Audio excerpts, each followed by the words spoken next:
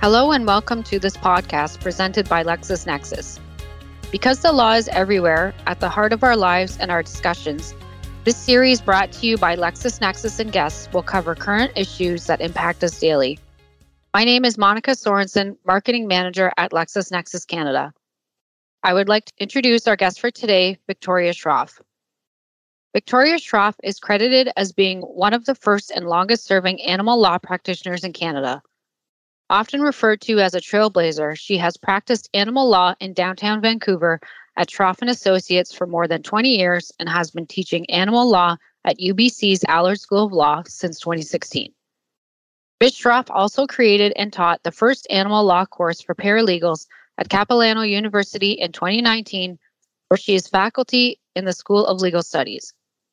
In 2020, she helped spearhead Canada's first animal law pro bono clinic. Ms. Schroff has appeared at all levels of court in British Columbia and filed BC's first landmark dangerous dog case for leave to appeal at the Supreme Court of Canada. In recognition of her contributions as an animal lawyer educator, she has been a finalist for the top 25 most influential lawyers in Canada in 2021, 2020, 2019, and 2018, is a finalist for the YWCA Women of Distinction Award 2022 for Education, Training, and Development, also named by Animal Justice as one of the top female lawyers in the country, plus many more achievements. Ms. Schroff frequently writes about animal law issues for legal and mainstream publications and is a regular speaker at animal conferences and law schools around the world. Victoria, thank you for joining us today for your second podcast with LexisNexis. International Women's Day is in March, and we're excited to celebrate it with you. As an accomplished female lawyer and author, we would like to know who inspired you to get in the legal profession and why. Well, thanks very much for having me on your podcast, Monica, and to talk about my journey. I'd say my inspiration started with my family. My father is a lawyer, and I had the privilege of practicing with him for a very long time after I had articled and summered at another large downtown firm. I decided to join my father's boutique firm. And so I continued to get inspiration from him in my years of practice. He only retired a couple of years ago. Skipping one generation in my family in the legal profession, my great-grandfather was also a lawyer and advocate way back. So that's sort of what inspired me to get into the legal profession. I was one of those people who, from the age of 4, people would say, "Little girl, what are you going to be?" And I'd say, "I'm going to be a lawyer." And so I was just always very set on the idea. And one of those situations where somehow when you listen to your inner voice as a child, it turned out to be accurate as an adult. Wow, 4 generations of lawyers. That's interesting. So did you have any leaders as mentors, specifically women growing up? Yeah, I mean, I think that, as I probably was closer to when I was in the profession, but as not necessarily in the legal profession, because animal law is so new, and that's, of course, the type of law I practice and teach and write about. There weren't any mentoring situations there for me or women to be inspired by specifically. But for example, Dr. Jane Goodall was always an inspiration to me as a child. We have the Africa connection. I happen to have been born in Africa, not far from the Serengeti with its amazing animals. And so animals have always been like kin to me. And that's the same for Jane Goodall. And she always expressed her love of animals and how we need to protect them. And that always struck me from a very young age as something important and something I was involved with. And then as I started practicing, Ruth Bader Ginsburg, there have been some incredibly strong and amazing ethos on women in the law from her. And also Alberta's Chief Justice Catherine Fraser has been an inspiration to me too. ever since she wrote her landmark dissent in the Reese case over 10 years ago. So, there have been women along the way that have inspired me. But again, going back to family, my mom and my grandmothers, all very strong women, and encouraging me to do whatever I want in life has always been a great asset to me. And I feel very blessed to have that, because you realize when you grow up that not everybody has that privilege of having strong women around them. And I really benefited from that. So clearly then your influence from your mother and your grandmother helped you pursue law and practice animal law. So you've been practicing for over 20 years. Would you say you're a mentor to other women in the legal industry? And what do you advise them about? Yeah, I actually formally mentor several women in the profession, and not just in BC. I also in other provinces. I think currently I'm mentoring in 3 provinces right now. For again, there's a kind of not a lot of women doing this work. And so young women who are interested in pursuing animal law or social justice, or somehow doing partly environmental law, partly doing animal law, it's all interconnected. And one of the things that I feel my role in as a teacher too is mentoring. So through my I have to say more than 80% of the students who take animal law are women, which is interesting to me in both my spheres of teaching through the Capilano School of Legal Studies and at UBC's Allard School of Law. And so I end up mentoring those students sometimes after the course is over, and also through our animal law pro bono clinic. And really, the main advice that I like to give students, and I say, is this something you want to do? Because don't get into it because it might seem like an exciting area. Do it because it's something you really want to do. It's something that has to have staying power for you. And as you know, mentorship is all over the place. It's not just about what we do as lawyers. It's also what we do in our home life, and trying to find that elusive thing called balance that nobody has, and letting them know that that's okay, because it really is. There really is no such thing, but we still strive for it. So, did you know you always wanted to practice animal law?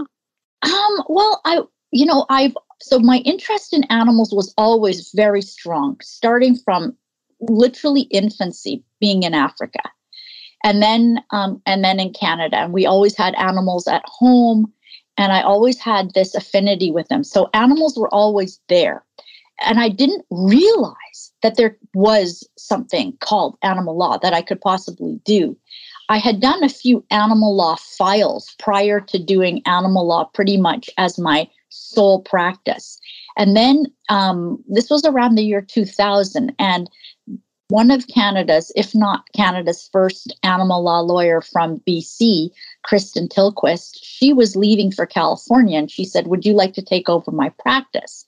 And we were in the same building in downtown Vancouver, and I said, "Yes, that would be wonderful." And I took over her practice, and then I grew it to where it is really now, which is, of course, I haven't been doing anything but animal law for years and years. So it took time to grow the practice and to see how this could really be viable. And so I'd say in terms of any lawyering mistakes or issues that have come up for me is really, I don't think so. I think it's been more like just finding my feet and seeing that this was something that I really could do. And again, having the blessing from my father, who was the senior partner in the firm, saying, "Okay, go for it." And that was really helpful to have that backing, and also having the support of colleagues and friends from my old firm, and throughout the province. I've really had a lot of folks coming to me and saying, that's really neat, you're doing this, and running with it, basically, and turning it into something, and getting to be one of the people on the ground floor of this type of work has been incredibly rewarding and exciting. It's interesting that you mentioned that 80% of the women are in your animal law course. I wouldn't have expected the percentage to be so high. I thought the split would have been more even. Mm-hmm. Yeah, no, and it's been consistently like that over the years. I'm not sure why. I'm not clear on why that is. I think it's an equal opportunity area, to be sure. It really is. So I'm not exactly sure, but we continue to see that year on year. So on that note, what would you tell young women who are thinking about becoming a lawyer in general or practicing animal law? Okay, well, I'd say, it's really important to listen to your heart, but it's also important to listen to your mind, because your heart might be willing, but if your mind isn't in sync with your heart, it's not going to work very well for you. You have to ask, is this the profession for you? Is this the type of practice you want to do? And I ask my mentees to think 1 year into the future, 5 years, 10 years, and then 20. And this is a big ask for some people who are in their 20s to project 20 years into the future and see, is this where you think you're going to be going? Is this how you want to see yourself? Are you happy? Is this what you imagined? You have to project and dream a little at this phase, at the early phases. And, this is something that you have to kind of figure out if it's right for you. Just because it's been right for somebody else, somebody it doesn't mean it's necessarily a fit for you. And so that's something that's really important. And honestly, I think this phrase comes out of the U.S. Army posters. There was something like, be all you can be. But it's so true. Honestly, that phrase applies to people considering what kind of law they want to do, if they even want to do law, and saying, is this something I can really see myself liking? Because if you don't like your work, you got to do something about it. You cannot be in a job you don't like. It's soul destroying and crushing. And I've had some students come to me years later and tell me, they can't stand it. They don't like law and they're doing something else. I've had somebody say they were up and going to medical school instead. So, again, but they corrected their course. And I think that's kind of the path that individuals may find themselves on. If they need to correct it. Do it as soon as you can. Don't wait to correct. Because you'll wake up one day and you'll be 40 years old and going, I'm not happy. And it's harder to change the older you get. It takes a lot of courage to do the course correction. And so, you need to make sure that your goals line up with your heart and your mind. So you have many achievements, one of which recently you can add author to that list. Your book, Canadian Animal Law. Can you tell us a bit more about that? Oh, well, yeah. No, I am so blessed to have been able to write this book and to have LexisNexis say that this was something they wanted to do because it was a pretty new idea. LexisNexis in Canada have not, as far as I'm aware, published any animal law books. So this was them going out on a limb and saying, let's do this. And so I'm, first of all, really grateful that this was possible. And it's been my students and my family and all these people encouraging me, saying, you got to write this down. You've been doing it for 20 years. People want to read about it and learn from what you've done. And I'm so grateful that that I had that inspiration all around me again to do something in this new area of law, or new-ish area of law, and to be able to write Canadian animal law. It's just it's been wonderful. I've been invited to speak to several people about it, and been interviewed by some luminaries in the animal world, and